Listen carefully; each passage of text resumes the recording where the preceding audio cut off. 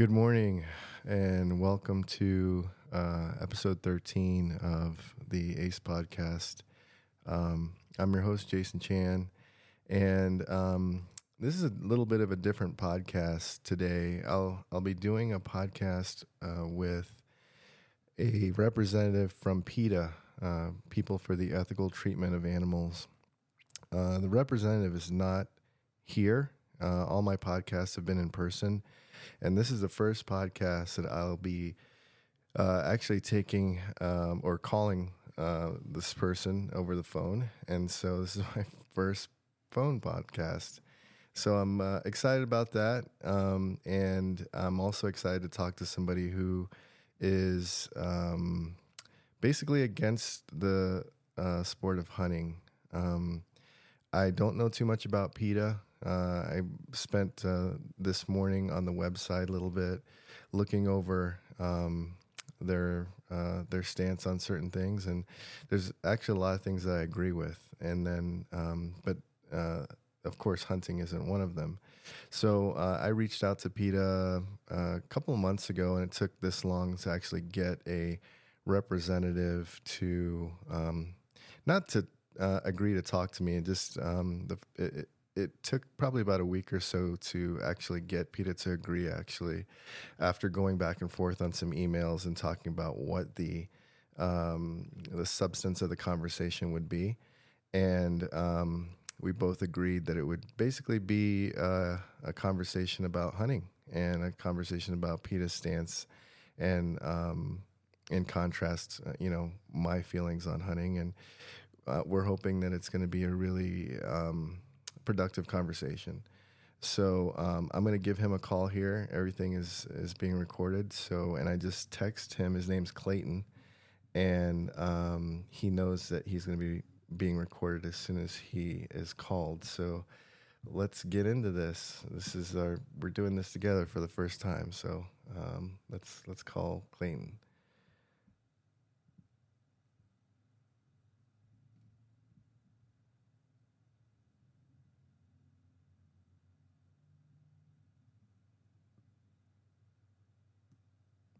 Uh-oh. Hello? Oh, no. I don't know if I can hear Klayton. Hang on a second here. Hello?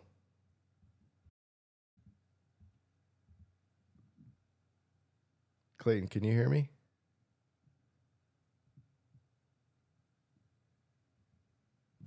I can't hear him. Hang on a second. Klayton, can you hear me? Hang on. I can't hear you. Let me see what's going on here.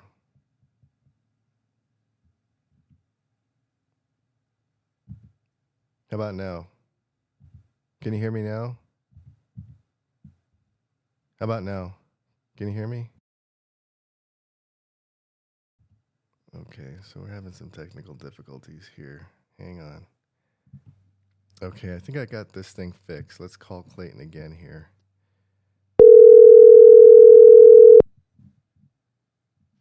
Hello? Klayton. Can you hear me? Yeah, I can hear you. Can you hear me? Yeah. Okay, awesome. Sorry about that. I don't know what was going on there. This is my first time No problem. doing a phone call. And I had a nice introduction too. I was like, and then I'm like, let's give Klayton a call. And then, we can't hear Klayton. So, am I correct? Your first name's Klayton? Yeah, that's right. Oh, okay, awesome. And your last name? Rutherford. Rutherford. Rutherford. Klayton Rutherford. Well, welcome, man. Thank you for doing this. We're actually recording, like I text you that I'd call you and we'd be recording immediately. So thank you for allowing me to do that and do an introduction. Would you mind just telling us a little bit about yourself and PETA? Sure. So I am the manager of research and content for captive animal law enforcement at the PETA Foundation. I work with a team of lawyers, veterinarians, and other animal welfare experts to ensure that local, state, and federal agencies enforce laws that protect animals held captive in circuses, roadside zoos, hunting ranches, and elsewhere. Um, PETA itself is the largest animal rights organization in the world. The name stands for People for the Ethical Treatment of Animals. Through undercover investigations, animal rescue demonstrations, lawsuits, PETA works to end the use of animals used and killed in laboratory experiments for food, fashion, entertainment, or any other reason, including hunting, which is obviously what we're here to talk about. Okay, great. Yeah, thank you for disclosing all that. Um, like I said, kind of in my introduction, I don't know a lot at all about PETA. I just know that from experience, and my short experience in hunting has only been about 7 years. I just hear certain organizations that stand against hunters, and it seems like your organization is one of them. I think we both just disclosed that.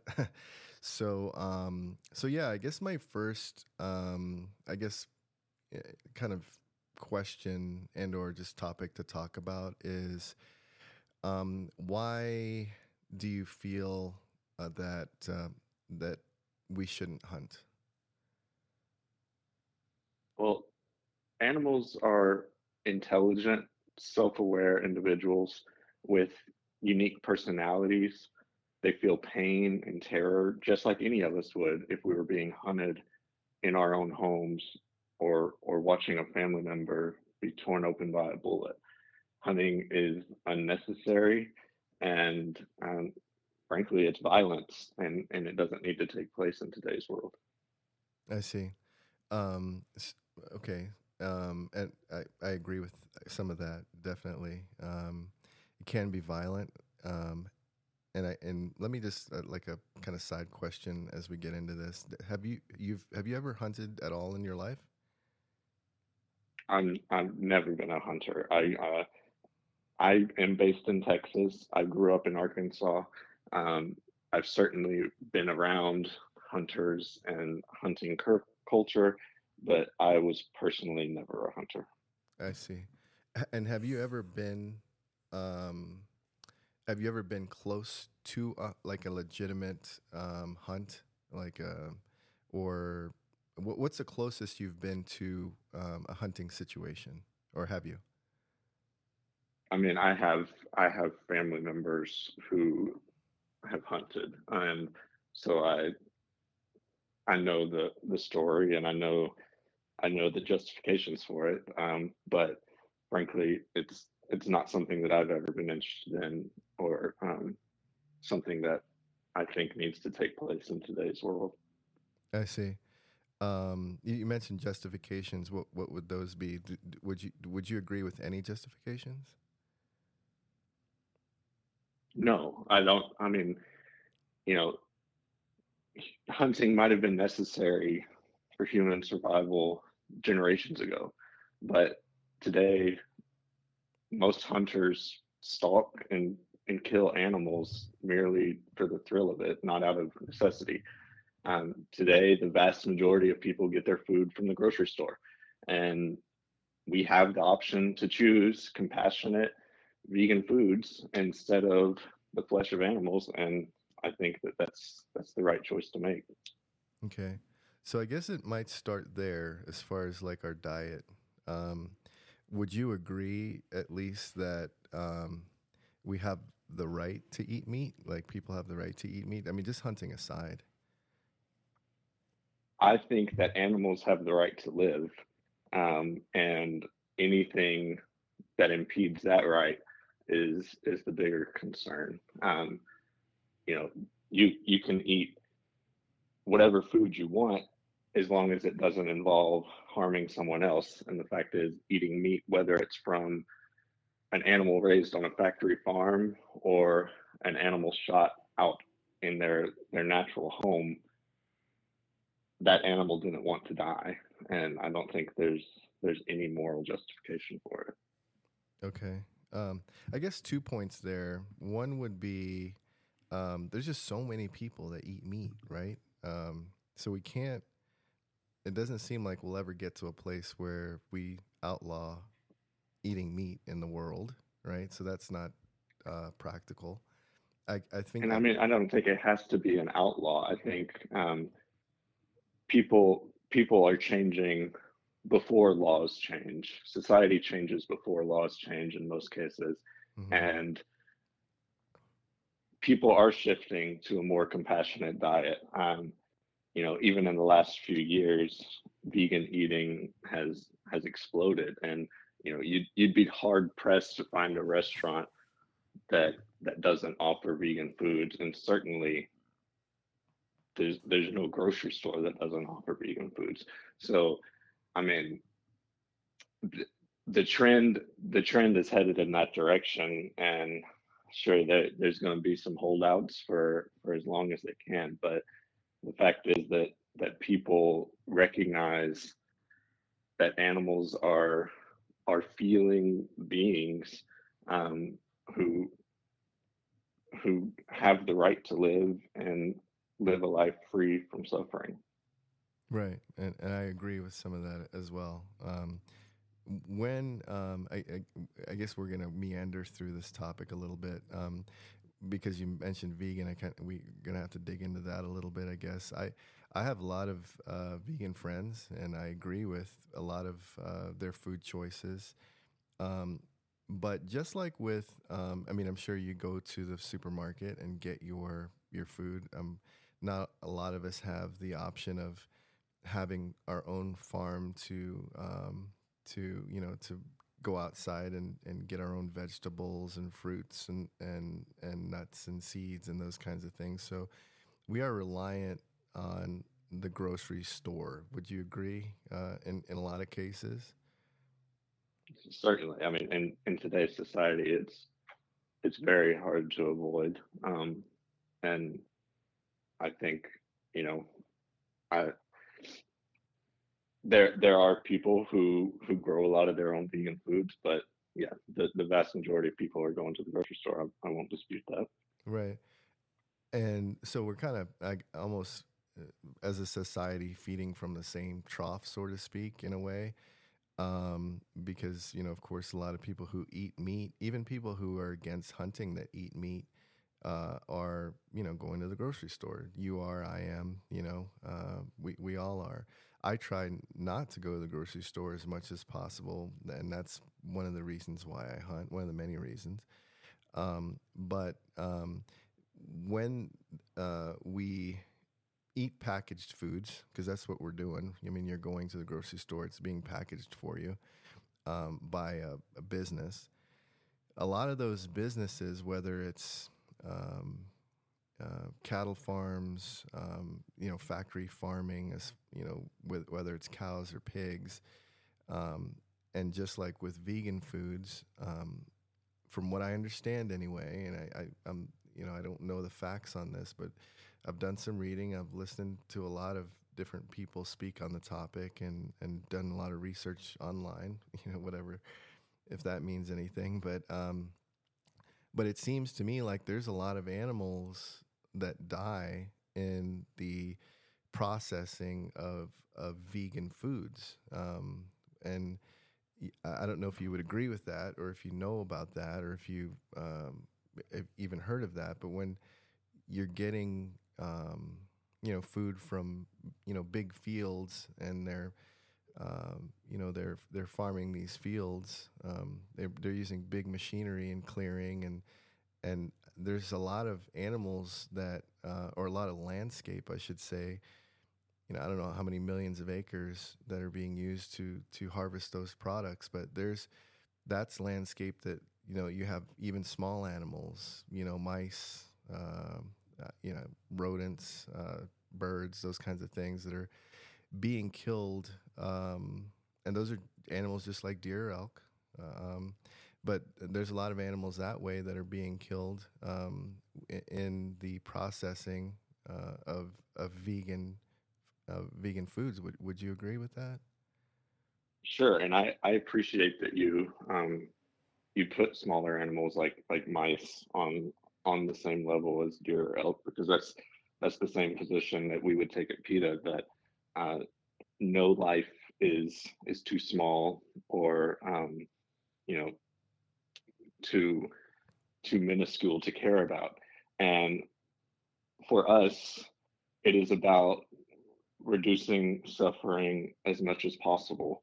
And there are certainly more ethical vegan companies out there that take great pains to be careful about what land is used to raise food on, whether that's you know sustainable palm oil, that doesn't involve destroying the rainforest, or small scale local agriculture, which you know certainly, if the food is vegan, PETA has no opposition to it.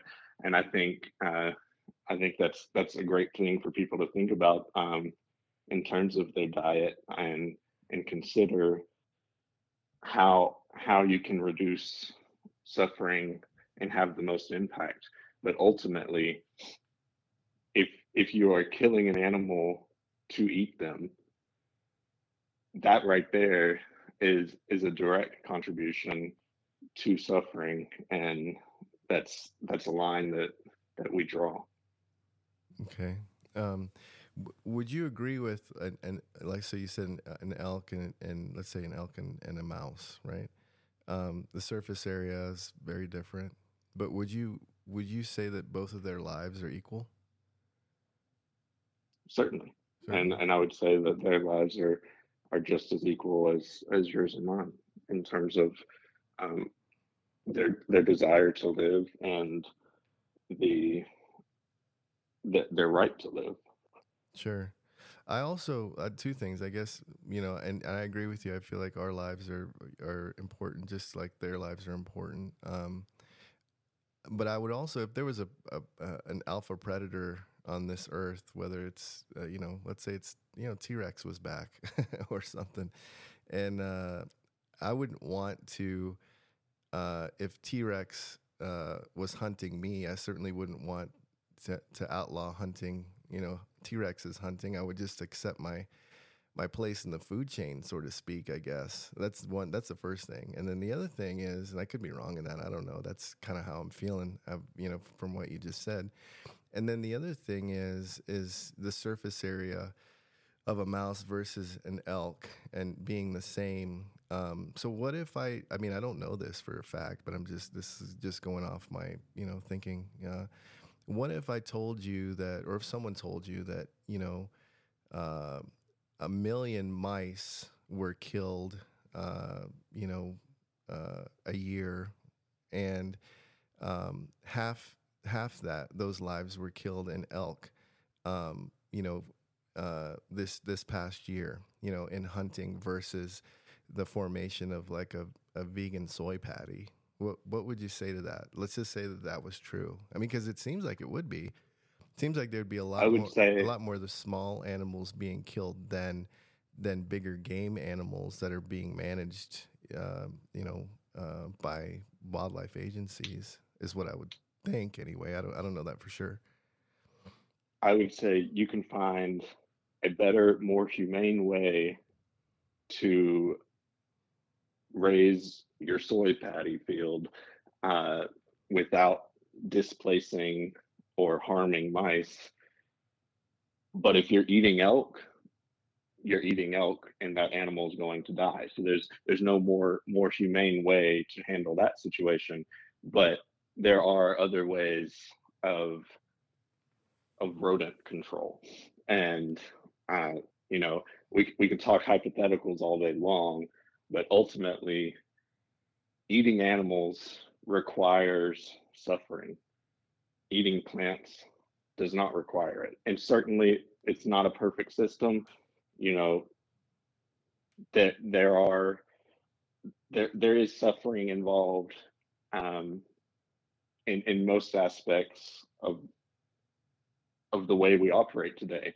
But we have steps we can take, and a personal step that everyone can take, whether they grow their own food, whether they go to the grocery store, is to not eat animals.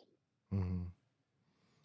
Okay, I think we could agree to disagree on that topic as far as the suffering, because if we are moving in this trend that you're saying, where more people are vegan, then of course there's going to be more surface area on the earth for those kinds of activities, more land that's being cleared. Well, I mean, I would disagree there, because a lot of the land being cleared, Mm-hmm. whether it's the tropical rainforest or fields in Texas, it's being cleared to raise cattle. Mm-hmm. And a lot of the soy that's raised across the planet is raised to feed cattle. So, you Mm-hmm. know, you can get much more out of a piece of land if you're raising plants versus raising animals. And the fact is that land is being cleared for animal agriculture, not for plants. And I mean Mm-hmm. that's not really disputable, I'm afraid. Mm-hmm. I would agree on the cattle part. There's a lot of land being cleared for that. Or a lot of land allocated for meat that way, and I don't necessarily agree with that. I don't necessarily. I mean, I love a ribeye steak just as much as any other meat eater out there.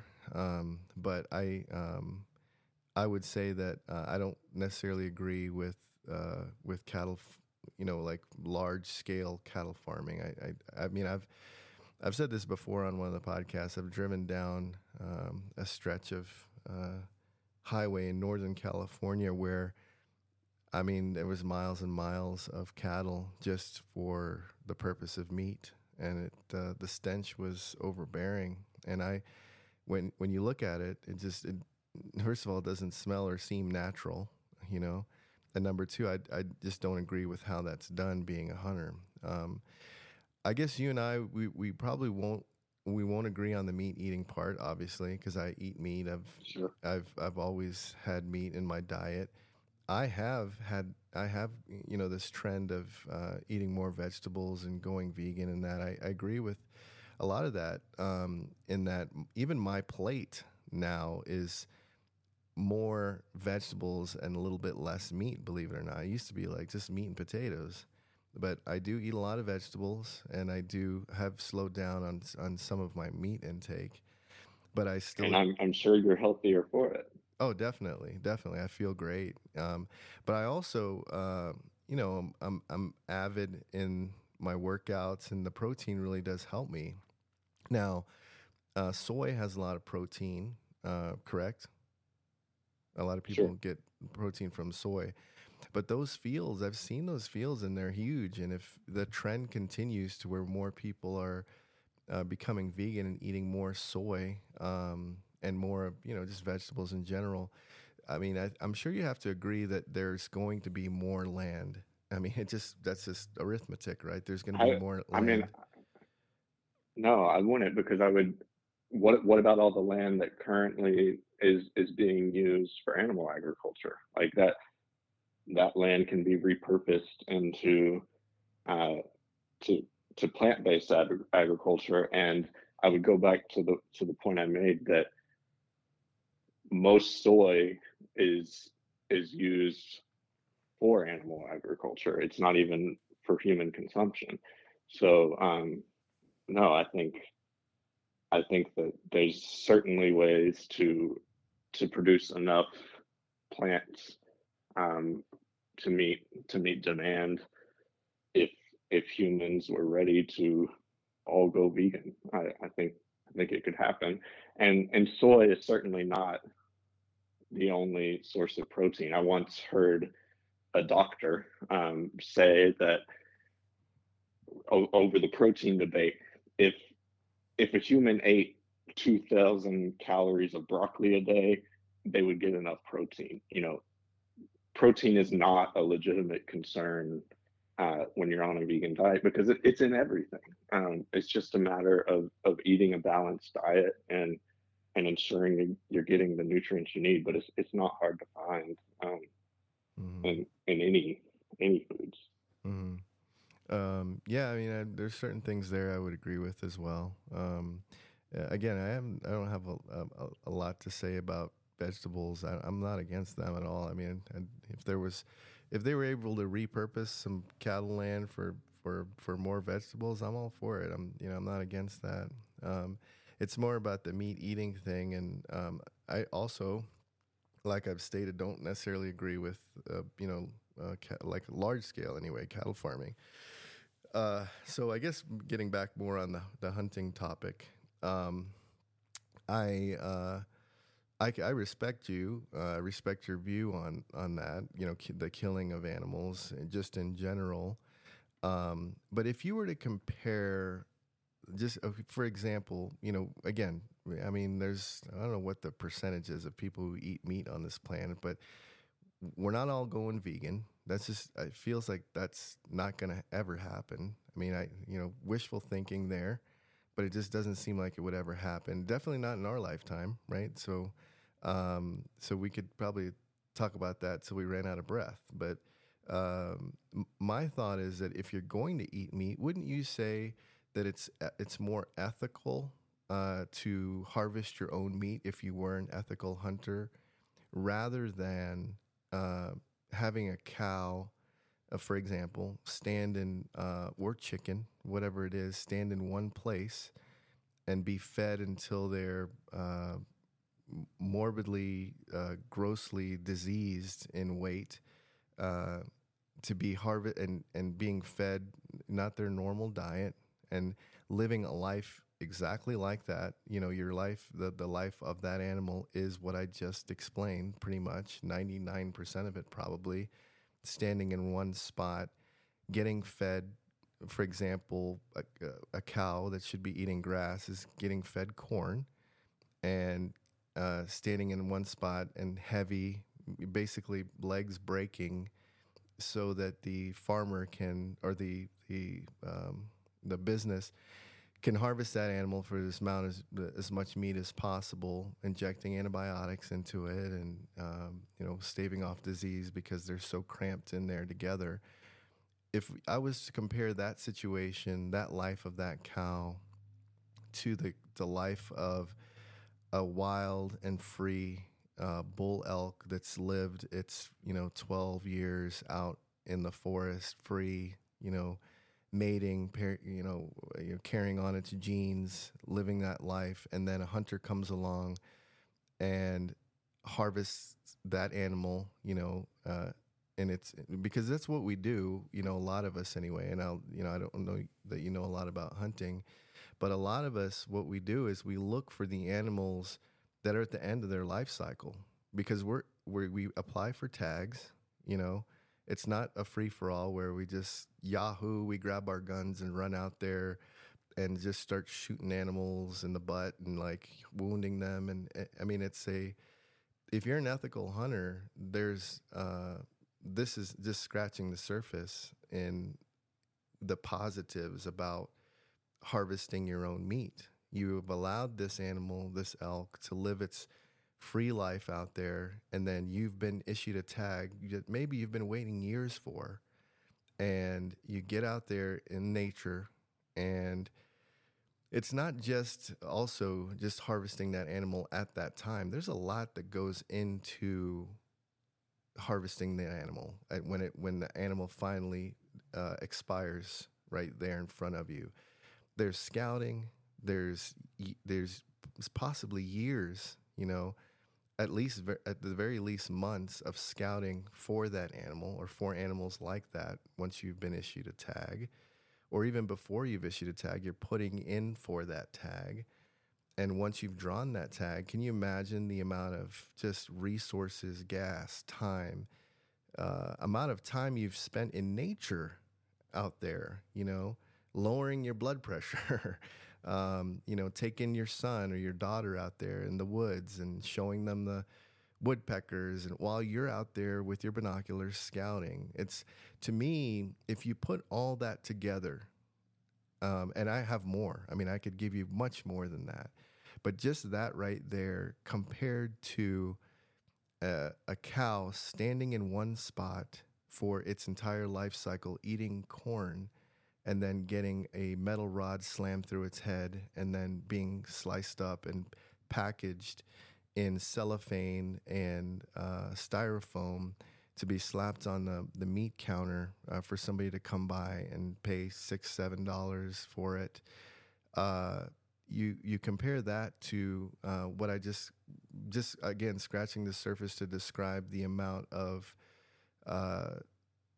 culture that's involved in harvesting a bull elk or an elk, or and you can insert any animal here, that big game, into what I just said. Wouldn't you at least, you may not agree with me on the meat eating part, right? So if you could put that aside for just a second and look at what the life cycle of those animals are, and the experience that the hunter's family, the economy has benefited from that the harvest of that bull elk. Would you at least agree, or maybe not even agree, but at least give it its due to say, hey, okay, I can kind of understand where you're going with this, because this cattle's life, it certainly doesn't.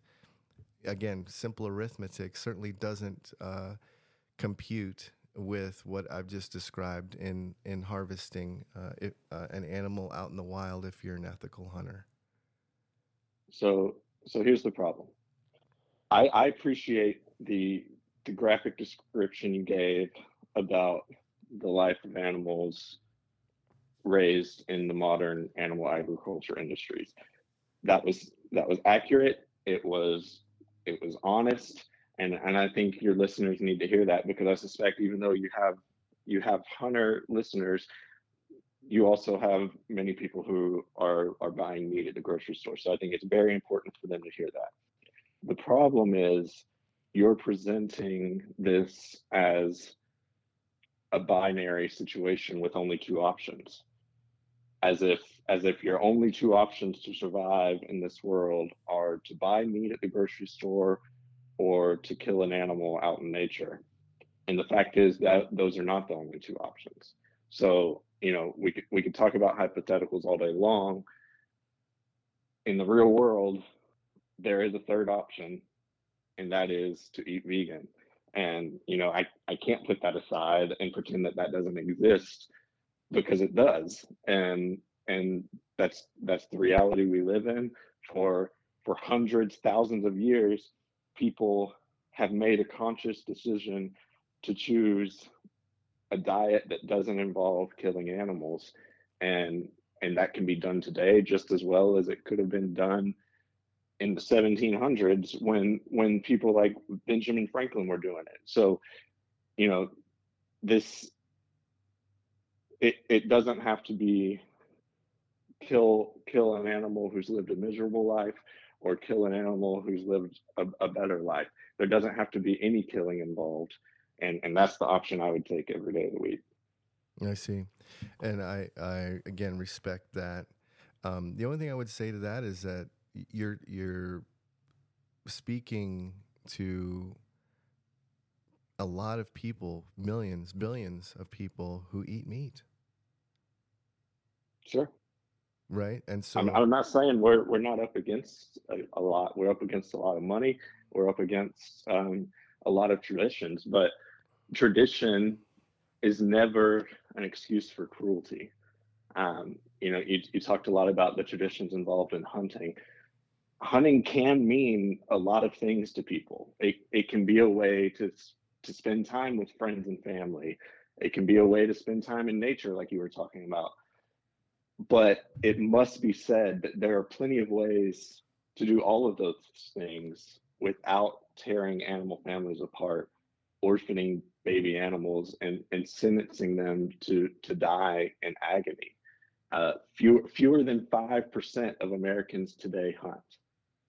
And future generations will be even more horrified by the idea of killing for fun, because ultimately you're not killing out of necessity. In today's world, there is no reason that you have to do it. It's a choice you're making, and it's a choice that you don't have to make. Mm-hmm. But what if you ate meat and you had your choice was either that the graphic You don't have description? to. That's those are not your two choices. There's more than two choices in the world, and eating meat is not a requirement. Eating meat is not the healthiest option either, I would point out. We don't have to get into all of that because I know this is a hunting podcast and I'd like to talk about that. But eating vegan is a healthier option. And doctors and medical organizations have pointed out that eating plants reduces risk of heart attacks, of cancer, you name it. What you put into your body has an impact, and plants are the better option. Right. So the thing, I guess, what I would say is that it's difficult.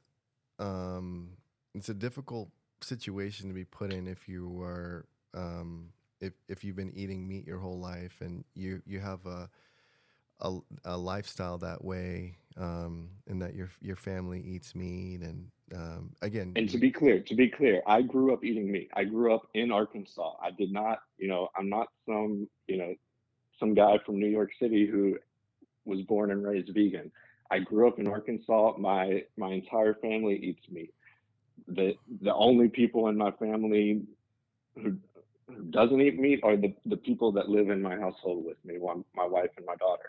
And I grew up in Arkansas. I live in Texas. I'm surrounded by the culture of meat eating. I know the culture, but I can make my own choices.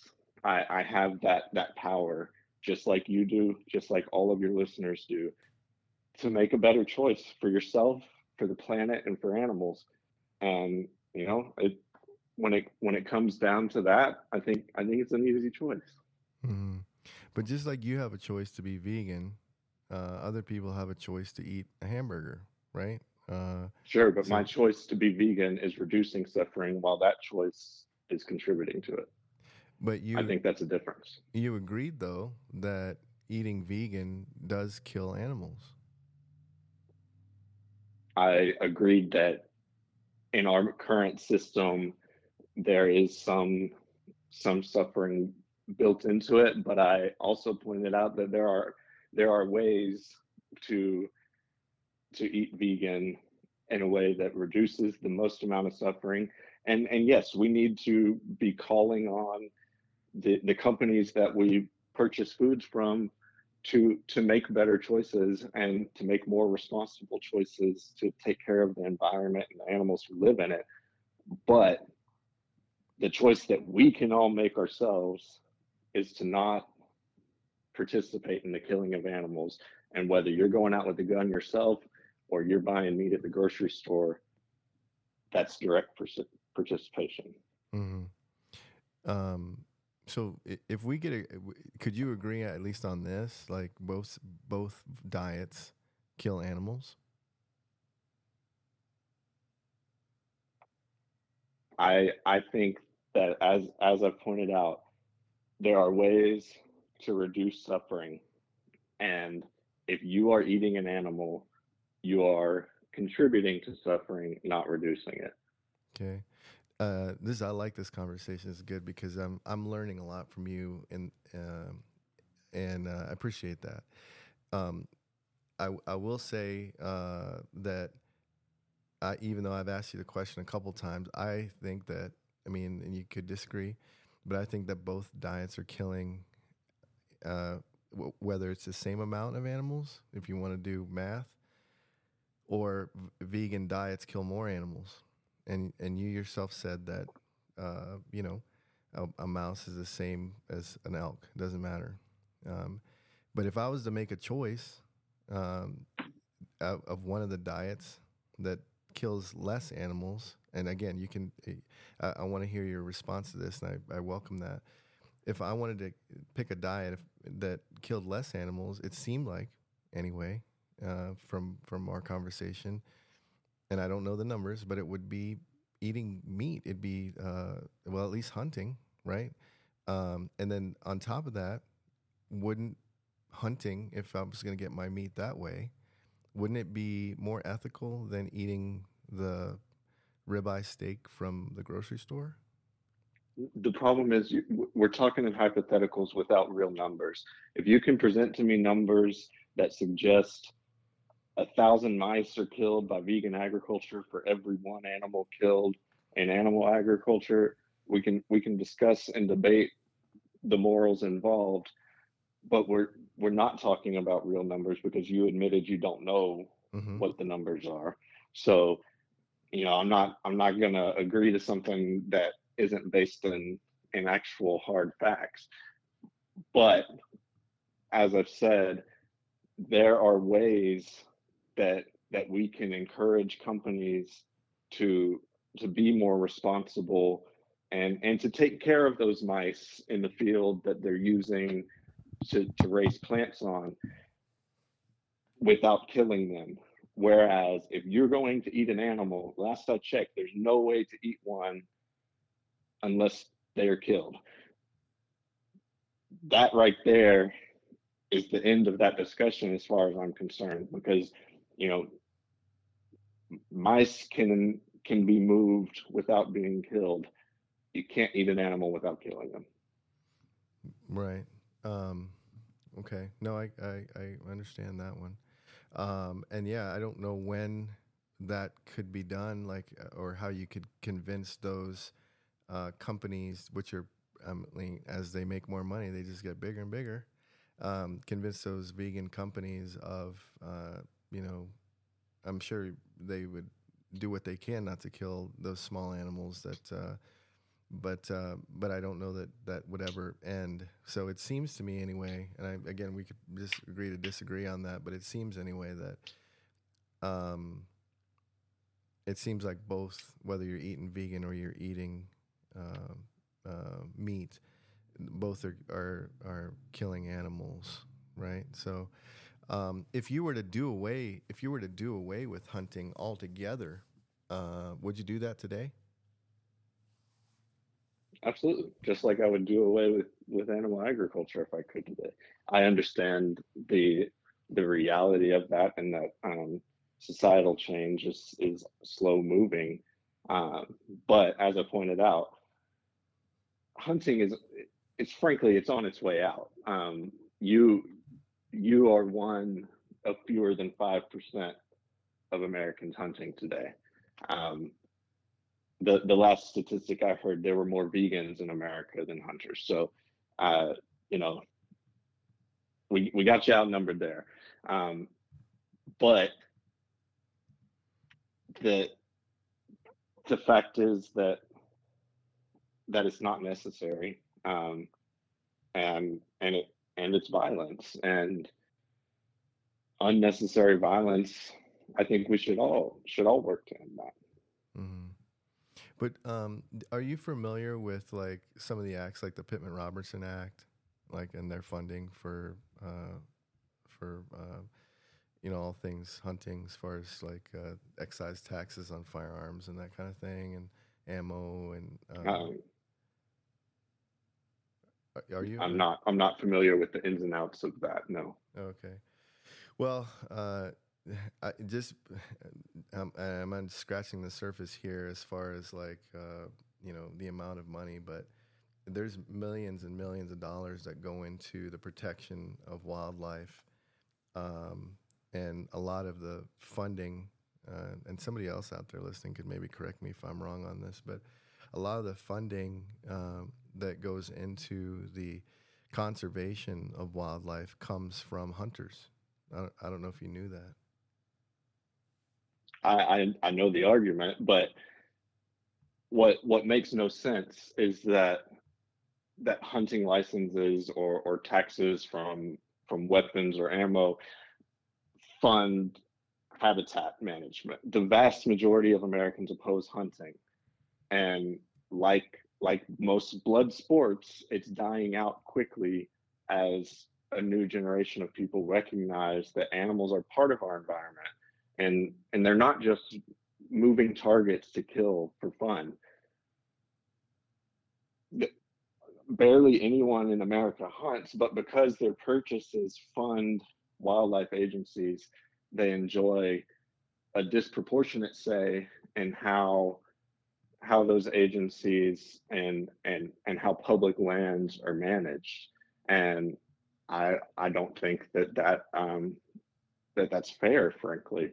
And selling licenses to kill animals under the guise of conservation or population management is just a way to generate revenue, by encouraging people to to blow away animals who are simply trying to live and be left alone. Hmm. So, what I would say to some of that is that as a hunter, and buying the tags, buying the guns, ammo, everything that camping equipment, gas, um, just everything that, and spending the time, like all the resources that go involved, that are involved with it. Just as a hunter's point of view, in my opinion, I guess, and my opinion doesn't mean anything, but in my opinion, there's a lot of uh, hunters out there that you don't rub shoulders with hunters. I do, or I don't know if you do, but I do a lot, and we love animals. I mean, we love to see animals on the landscape. We want conservation. I will speak for hunters out there in saying that and as a new hunter, right, it's like I said, 7 years in, but I know that if I know anything, is that hunters love animals, and we are happy that our dollars go into the preservation of animals, go into helping the game management, or the state game management organizations fund projects, fund salaries, or wherever that money goes. I wish I knew. I need to be a little bit more studious in that, but we're happy that those dollars go in there. And when we're out there in the forest and we don't see animals, we're upset, right? And we're not looking just for So tell me, why are you upset? Is it because you don't have an animal no, to no, shoot? no. I was just going to finish my point there. What I was going to say, and the reason why we're upset is because we're not out. First of all, we're not out there just to shoot animals. That's not why we're there. Yeah, hunting. It's called hunting. It's not called killing, right? So yes, part of it is I mean, it's a euphemism. well, no, Just well, like just well, like earlier you said something about harvesting animals and an animal expiring. You don't harvest an animal, you kill an animal. An animal doesn't expire, they die. These are mhm. all euphemisms to cover up the reality of what's happening. And, you know, Well, some I, people say no matter which way you take it, hunting is killing. And, you know, game managers establish how many animals hunters are allowed to kill in order to reduce populations artificially, which frees up available resources and causes animals breeding to increase. And predators, meanwhile, I don't know how you feel about predator hunting, but predators are killed off to keep the number of game species high for human hunters. True conservationists pay to keep animals alive, and people who truly appreciate wildlife can find other ways to show that appreciation instead of killing them. And to your point about financial incentive, according to a survey by the U.S. Fish and Wildlife Service, this is not PETA. This is the U.S. Fish and Wildlife Service, which is by no means, you know, someone who aligns with my views on everything. In 2016, the most recent numbers available, wildlife watchers, these are people who go out simply to watch wildlife, spent nearly $50 billion more than hunters did on wildlife related recreation. $50 billion more. The number of wildlife watchers is increasing while the number of hunters is declining. People want to see wildlife in their natural habitats, but they don't want to gun them down. And there are ways to financially support the protection of wildlife without buying guns, without buying ammo, and without buying licenses to kill animals. So is that number per animal watcher versus per hunter, or collectively? Because that's a big difference now. You just got through saying that we're outnumbered, like it's only 4% of us. So it would make sense then that, animal watchers collectively would spend more money. But if you put us one by Yeah, sure. But if you were to do one, like a hunter versus an animal watcher, there is no way that the animal watcher spends more money in the economy than a hunter. I can tell you that from experience. I've spent more money than I care to talk about when it comes to hunting. I'm embarrassed by the amount of money I spend on gas and food and guns and ammo and clothing and camping gear and airline tickets and But my point is that if hunters are such a small percentage of the population, and I don't know off the top of my head the specifics of how those numbers were calculated, but when hunters are such a small percentage of the population, and as I just pointed out, such a small percentage of the money being raised through wildlife recreation, then it doesn't need to be happening. And hunters should not have the influence they have over how public lands are managed when they have such a small percentage in terms of the people involved and the money involved. Well, I would differ. Okay, the economics of this might be a different conversation. So I'm prepared to tell you how much money we spend, but I know that we spend a lot. I mean, it's got to be billions of dollars a year at least on what hunters spend, and the amount of taxes. I don't know. I know it's 11% excise tax on the Pittman Robertson just alone. So I know that a Well, lot of. and sure, that's a lot of money, but money can be raised in other ways. Uh, you know, But wouldn't you agree I, that's a small portion? You said 4%. For a 4% to be raising just, and again, that's not. I don't know that that's correct. It could be a heck of a lot more than that. But if just 4% of us are raising that amount of money for wildlife management, wouldn't you? That's a lot of money, isn't it? I don't want everybody hunting. I don't want everybody out in the forest. It's a minority of us, yeah. And I got to be honest, I kind of like that because I certainly don't want a ton of people. Whoops, are you hearing that? I should have silenced my text messages. I got this.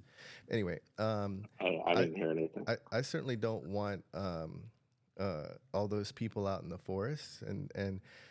I hate to say I'm even though I just went on a rant about factory farming and so many people eating meat and buying ribeyes and in such a terrible way. It'd be nice if more people hunted, but I wouldn't want a ton of people out in the forest. But I don't know. To your point, I just feel like again going back to I feel like we just glazed over that point of the elk versus that cattle standing there. I feel like that's such a big deal. That's a really big deal because that elk is going to feed a lot of people almost as much as that cow would feel or would feed. And I feel like if you compare the lives of the elk versus that cow, I don't know that there's any comparison, and I get your point. everybody should be vegan. I understand. I mean, trying to understand that.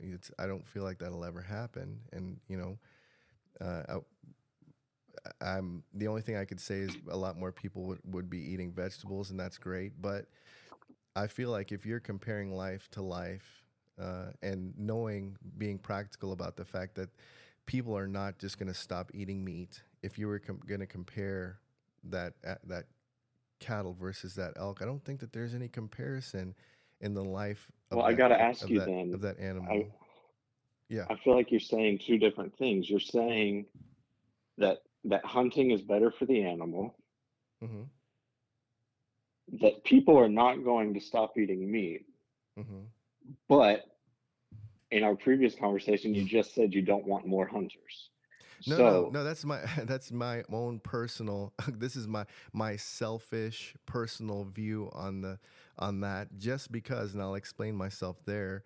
Just because I like being out in nature and not having a lot of other people out there. I mean, that to me, that's the point of getting out there. sure, but you can't have it both ways. If you truly believe that hunting is best, then then you should want more hunters. But the problem is, I'm sorry to tell you that hunting is on the decline, and maybe you feel better about that because pretty soon you might be the only one out there, um, and I doubt have it. at it. But the the fact is, it is on the decline, and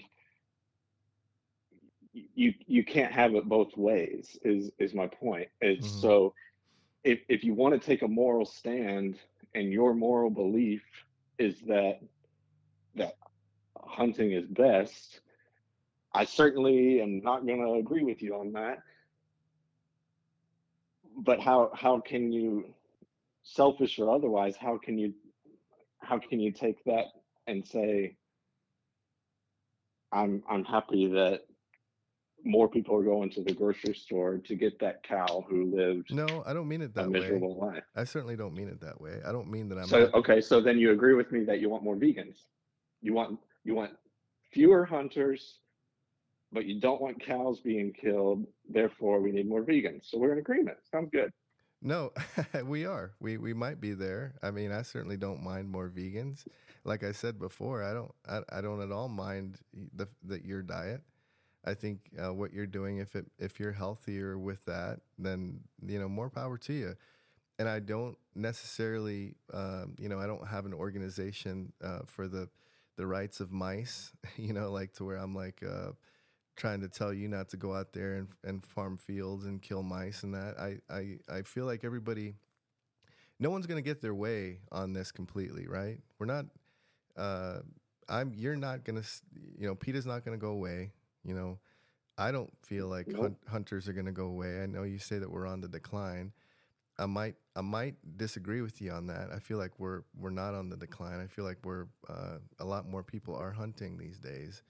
And I mean, you feel like it, or there's numbers to back it up, because I mean, I did some research ahead of this, and everybody says it's less than 5%, and well, that's dropping year over year. mm, I I mean, you well, know, j- 50 years ago it was over 10%. oh wow, I didn't know that. I didn't know it was over 10% at one time. I would say this about the numbers. I've just noticed in when the people that I run into and being out there and talking with I don't know if you've listened to any of the podcast episodes that I've had so far, but speaking with a lot of the wildlife biologists, a lot of people have told me that there's an increase in the amount of hunters. There's an increased amount of licenses being sold. There's an increase in certain areas with tags and that kind of thing. So that's how I see that. Let me touch on one thing that I really wanted to touch with you on, not to sidetrack this conversation because I like this. We can keep going with this one too, but I just something came across my radar here. I was thinking about and um, as I was talking about the wildlife biologists, I speak with a lot of those people, wildlife biologists, right? And they these people are so passionate about animal welfare. They're so passionate about wildlife, and a lot of them I've met are hunters, right? And so what would you say to that aspect of it? Meaning that specifically the question would be, what would you say about wildlife management itself? Like what these wildlife biologists are doing as far as allocating tags for certain amounts of animals because of the carrying capacity on the landscape. And what I mean by that is, and I feel like you already know what carrying capacity is, but just maybe for the audience, carrying capacity, from what I understand, is just basically the amount of animals that a certain amount of land can sustain, right? So if you have X amount of deer on a landscape and they are eating all that they can eat, and and not all of them can survive on that landscape, then they at some point have to be managed, meaning that some have to be removed from the landscape, right? So how would you remove those animals? Because I've seen on your website you don't agree, or your PETA doesn't agree, which I love, doesn't agree with the reintroduction of predators. And I have to say I agree with that in some situations, right? Or most situations. So how would you manage, for example, elk and or deer on a certain landscape where an actual scientist, a doctor, comes in and studies those animals, studies the landscape and says, there are too many animals here. They're breeding out of control. We need to reduce these numbers. How would you do that? The problem is that this relies on the assumption that we know best, number one, for what that capacity is, and number two, that we should play a role. Mother Nature has been balancing animal populations for hundreds of millions of years. The planet doesn't need any help from people with guns. Conservation is about protecting wildlife and their habitats, not turning their habitats into killing fields or hanging an animal's head on the wall. You know, the earth could handle itself if humans simply got out of the way. And often when you're talking about an overpopulation problem, the problem isn't the animals, it's the humans in that area who are feeding the animals and giving them, more resources than they naturally would have.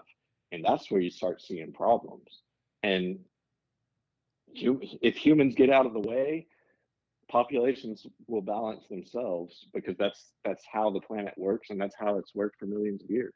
But Klayton, that's not exactly true, though, is it? We've always coexisted. We've always lived with animals. Like, what do you mean? Like, there's never been. I mean, correct me if I'm wrong, but when has there ever been a time where we've never coexisted? We've always lived with animals. So that is how we've managed them. Yeah, so Wouldn't let's you? coexist and live with them, not kill them. But that's That's my how. point. But Let's coexist. But that's how you and I are talking right now. That's how you admitted that when we first started talking.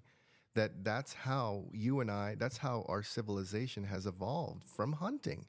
We've hunted animals I, from the beginning of whenever. you're putting words in my mouth. I have not had a single word with you about civilization No, no. and hunting No, and evolution. no. When we were first talking, didn't you say something along the lines of you can understand how we began, where hunting used to be part of our culture because of where we were in society, but now that we have options to get meat without hunting, without killing animals ourselves, didn't you? You didn't say all these words, but wouldn't you agree that you and I are sitting here talking because our forefathers hunted? I I mean, mean, we can go back millions of years and talk about evolution, but today we have a choice. So why are we rehashing the past that we can't change, and and instead focusing on today. I We are mean, we are for thousands of years, we've been able to make a choice, and we can make the choice not to kill animals. I mean, this there's no real gray area here. Um, no, I you can meant kill animals or not. what I meant was the management, right? So this conversation started more about management. Like I'm talking about a doctor, a scientist, actually out there studying. You know, somebody who has more knowledge than me and you put together. You know, like maybe But 10. keep in mind, this is a scientist whose job relies on selling hunting licenses. No, well, I mean, that aside, it's not that they're doing it for hunting licenses. They're doing it because they love. I've talked to a lot. I mean, I'm sure you've talked to a lot of wildlife biologists. They love what they do. They love animals, and it's their job to study them. I mean, a lot of these people suffer, like financially and culturally, just suffer in their lives socially until they finally get a job that, you know, that can sustain them just because of their love for animals. I've talked to people like this. And so they're not in it for, like, you know, I'm just here because, you know, there's, you know, there's hunting licenses as far as funding. I don't believe that that's part of it at all. I think that's a side I don't. product. All this talk about loving animals. If you love somebody, you don't hurt them. That's the way I see it. You know, maybe we have a differing view on what love means, but that's that's fundamental to my beliefs. Is is reducing suffering and doing as little harm as possible. And you know, whatever justification you come up with, hunting harms. Left alone, nature can regulate animal populations based on predator and prey relationships, the availability of food and habitat. Like I was talking about, a lot of times overpopulation is a result of human actions, not a result of some natural uh, issue with an animal population. Selling licenses to kill animals, claiming that the animals might starve or they might get sick because there's too many in one spot, is just a way to generate revenue by encouraging the worst in human behavior.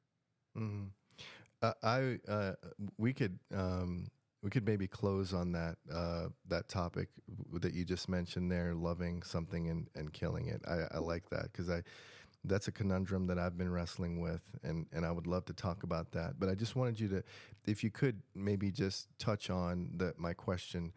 Um, if you're talking to an expert, somebody who knows more than you on this topic, that has studied the landscape and has studied the animals, and they've dedicated their lives to doing this, and the outcome of their research has yielded this: we need to remove a certain amount of deer from this landscape, this particular landscape. What would you say to the expert, somebody who knows more than you? I'd ask him why. And what if they Why? explained it? How did you reach this conclusion? And ultimately, why is this a problem?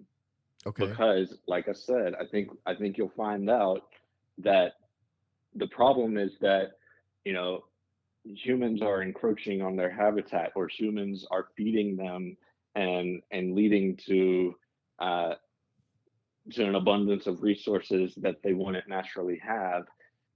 And then the solution is to address the human behavior, because that's what we can change. We can't change a wild deer's behavior, but we can change our behavior. And that's what I think this is all about. Mm. We can make choices for ourselves, and we can make those choices with other animals in mind. And I think that's the least we can do, is to consider another species in our decisions. Right, right.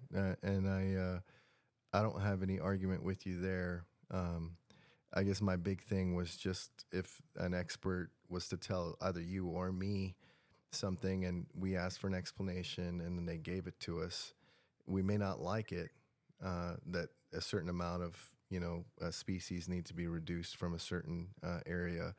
We may not like it, but if an expert, did this, put in the time and not just the time in studying that particular landscape, but the amount of time in getting the title that they have, whether it's a PhD or whatever, and telling you that, hey, this is what needs to happen here. I certainly would respect that, I think. Yeah, but I don't respect it, but that doesn't mean blindly follow it. You know, True. people have been wrong, and um, people can be wrong again. Mm-hmm. And you know, past past mistakes and past issues of human behavior that have led to problems with wildlife is no justification to continue killing them. Find another solution. You know, maybe that means stopping development in that area so that there is enough space for the Mm-hmm. animals to have their forest homes. But it's not just I space. think I don't feel like it's just, not to cut you off there, Clayton, but I don't feel like it's. I know you've mentioned human presence, but in these areas that I'm talking about, these, let's say a game management unit, there might not be any. I mean, a lot of times there's nobody around. It's just the amount of the animals are populating so fast and eating so much of their food source that they can't sustain, that they would starve basically. And so if someone in that's studying this tells you that we need to remove certain amount, they've done the research over the year and said, hey, yeah, we have 30,000 over here, we need to reduce it by 1,000 or whatever those numbers are, then I certainly would respect that. And if there was an option of removal, I certainly would at least, give hunters a chance to do that, just because of the things that I just kind of described as far as our culture, the amount, and put the economics aside that go into it. I mean, that's a big part of it, I feel, but put that aside. I've learned so much. I've and this is, again, I think this is the most important thing, but again, this is something on the side. I'm a better person since I've started hunting. I've learned to appreciate so many things out in nature and wildlife, and I've become more of a conservationist as a hunter than I ever have. I've thought about animals more than I've ever have in these past 7 years that I have in my entire life. And this goes into the love and the hate that I kind of wanted to close with. And first of all, I appreciate the time that you've given me today. We were going to do a half an hour, and then we went to an hour, and now we're at an hour and 12 minutes. So, Klayton, I can't thank you enough for talking to me this long. I really appreciate it. But yeah, well, I appreciate you having me on to share my perspective on it. No, and I respect that. Let me say this before I want to talk about the love and hate, or the love and then the killing. Before this podcast, I said to myself, for a quick second, I said this morning before I got on with you, I said, "There's no way this guy's gonna uh, convince me not to be a hunter, not to do something I love." And then I stopped myself, and I said, "You know what? I think he could. I really do, because I'm that open about it. I love animals that much to where I would be open to you saying something to me today to say, you need to really rethink about how you live your life. And you have impressed on me a lot today. Number one, I'm getting ready to go to work here, but I'm gonna go to work, and when it's some downtime, I'm gonna look into vegan. I'm going to look into like what that, I never really looked into it. I just know that I've eaten more vegetables, but I'm going to actually like give it not saying I'm going to turn into a vegan, but I'm going to actually look at the diet. I never have really looked at it. I'm going to take a real good look at it and what that entails. And I think you will find I think you will find that the health benefits, the ethical benefits, the environmental benefits, which I know you've talked a lot about conservation, and so that I suspect the environment is pretty important to you. the they're so astronomical that once you learn it all, you you can't help but make any other choice. And I would encourage you, go visit our website, PETA.org. We have tons of information about vegan eating, about all of those benefits I just mentioned, and we've got resources to help you get started. And if it's important to you for you mentioned you don't like going to the grocery store, you can eat vegan growing your own plants and going to the local farmers market to support local farmers, organically grown, ethical, small scale agriculture.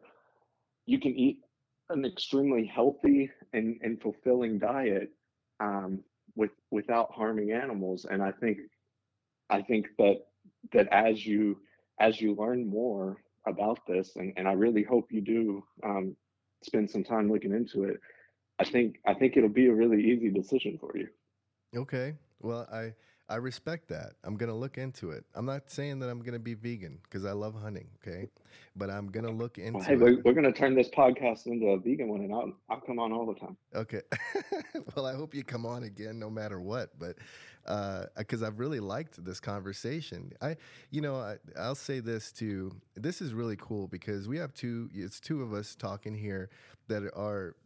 We've almost violently disagree with each other, right? I mean, um, I feel like we're so passionate. There's so much that we would do to save our what we believe, and I think that's. I don't know if you agree with me on this, or if you're into politics at all, but I feel like that's what's going on in our country. That's such a big problem right now. Is that we don't talk to each other. We don't when we're the people that are on the other side of a topic.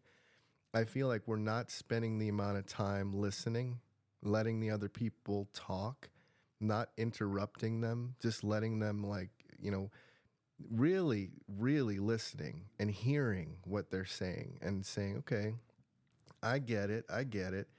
And then coming back with, something that you feel like is, in contention with what they're saying and having a legitimate, gentlemanly debate about it, and I feel like that's what's missing in our culture today. And so that more than anything, I appreciate you accepting this conversation in talking with me and again talking with me this long. We certainly didn't think it was going to go this long, but I really do respect your position. And like I said, I'll look into it. You don't seem that you would look into hunting, but I will certainly look into a vegan diet, and what all it entails, and compare it to what I'm doing, and because I want to feel better. I'm into health, and I want to and I want to extend my life, and I want longevity in my life and happiness and all the things that you want. But I do love being outdoors. I love the I can't put this any other way, but I love the primal aspect of hunting. I feel like it's illuminated a place in my heart that has been vacant, and I've told people this before in the past, and I don't know who my grandfather was or my great grandfather and so on, but I feel like somewhere in my lineage, somebody hunted, or maybe a lot of them did, and it's part of my kind of genetic makeup. And it's something that I just recently discovered that's really made a big difference in my life. Um, and I learned so much from being out there, and I've learned to be a better person. And I'm so you didn't know me before I started hunting. It's not like I was this terrible person, but I'm a better person now from being a hunter, just more ethical and living a better life and making better decisions. And again, far I from would I far. would argue I would argue you're a better person because you're spending time in nature. And, spending time in nature can work wonders for a person, but there are ways to do it without hunting. No, I And, have. The and, thing is, I love hiking. I love going out to see wildlife, but I don't do it with killing them in mind. And I think you'll find that you'll have the same positive benefits of that time out there. You mentioned, lowering your blood pressure. You can do all that, and and go out and, take that moment to take a pause and take a breath and see the world that we live in. And I think if you do it with the eyes of a non-hunter, of someone going out to just appreciate it for what it is, not for what it can do for you, I think you'll see even more benefits that way. But Klayton, I did that. Like I've been in the outdoors. It's the hunting itself that made me better. It's the I'll just give you like a quick example. You're not going to want to hear this, but I have injured animals being a newer hunter in the past, and I've walked up on the animal injured, and I've felt just hurt myself, terrible about it. About what not being a good shot and making a big decision and screwing it up and wanting to do better, being a better marksman, being a better just a better hunter, a better person in general. And that's just one thing. What's one thing out of 1,000 things that I've learned from being out there? Been out in the ocean. I've been like in nature plenty, so I know what that does. I'm talking about hunting in general, and that this is for this, of course, a different conversation, longer conversation, probably if I was to get into the specifics of what I'm trying to say. But it's the hunting that's made me better, man. I mean, I'm just being honest with you. Like, and you may not understand that. You might understand it after I go into it a little bit further, or you might not want to hear that. But it's true. I'm just telling you. I mean, I got no reason to lie to you. Hunting has made me eons of a better person now than I've ever been, and I feel like I'm getting better the more that I spend out there, and the more that I spend around animals, and the more that, believe it or not, I stalk animals, and I feel like there's a lot that goes into it. It sounds I would archaic. just I would just say that being a better hunter doesn't doesn't necessarily mean being a better person, and being a better shot doesn't make you a better person. Like, sure, I you No, know no, no. It's not that. It's not just the better missed shot. shots is a big problem. You know, bow hunting wound rates, that the rate of animals who are wounded but not killed, they're at 50%, which means for every animal killed, at least one more escapes, only to endure a slow and agonizing death. And so, I mean, sure, Klayton, you it's and not. I agree we don't want to see that, but you don't have to hunt to be a good person. No, no, Clayton, I agree with that. And it's not just the specifics, focused on just, I need to be a better marksman. It's, I need to make better decisions, right? That's what I got out of that situation. I need to be better. It's not just, I need to be a better marksman. I need to be a better predator. I need to stalk better. I need to be a better killer. It's more of like, I need to be better. Because I guess you feel that you hurt. and I would take different things there, because I would, in that scenario, I would walk away and say, to be a better person, I'm not going to shoot another animal. Yeah. Not improve my shot so that I get them next time. Just don't shoot them. Well, You don't need to. I think the big thing is I always, and I do that because I don't like, I'll tell you this, it doesn't get any better with another animal that I harvest. I don't feel any better about it. So it's not like I go out there to kill. It's more about the process that goes into it, and not bringing myself to, making a comparison of picking up that ribeye versus harvesting the meat myself. I feel like there is no comparison there when I think about the life of that cow, that I'm contributing to. But I wanted to close with the love and how can you love an animal and kill it? And I have to tell you, this might end on a weird note, but I can't answer that. The only thing I could say to that is that it's something that I continue to wrestle with because I don't like killing. I don't like to see the animal dead. I really don't. I mean, when you see hunting videos of people high-fiving and clapping and whatever they're doing, I can't say that I haven't done that, because I have, because of the amount of work that it took. Just like I disclosed, the months, the years of scouting, of finding the animal that you really want to harvest, and then knowing that this animal is going to be on the table and you're going to share with other people in the story, and just all the things that went into that. That's the only thing that I could say, that if I was going to compare the love to the that, what you would say I need to just come out and say as killing, the love versus the killing. That's the only thing that I would say, is that there's so much more love that goes into it than you would realize. And that's why I asked you if you've ever been on a hunt before, and you haven't. And so, not saying that you don't know what I'm talking about, but I feel like you're so against it that you definitely wouldn't do it, or you wouldn't. I'm not. I don't want to speak for you, but it doesn't seem like you would be the type that would even want to come and see what it is like, especially over the course of months and months of scouting and looking, and trying to find a certain animal that you feel like needs to be removed, and those kinds of things. There's a lot that goes into that, and it's a process that, I don't know, Klayton, that you would ever understand. But I guess I'm just asking that from you today, is that if you could maybe, just like I'm getting ready to go, I'm late for work now, but just like I'm getting ready to go to work, and on my little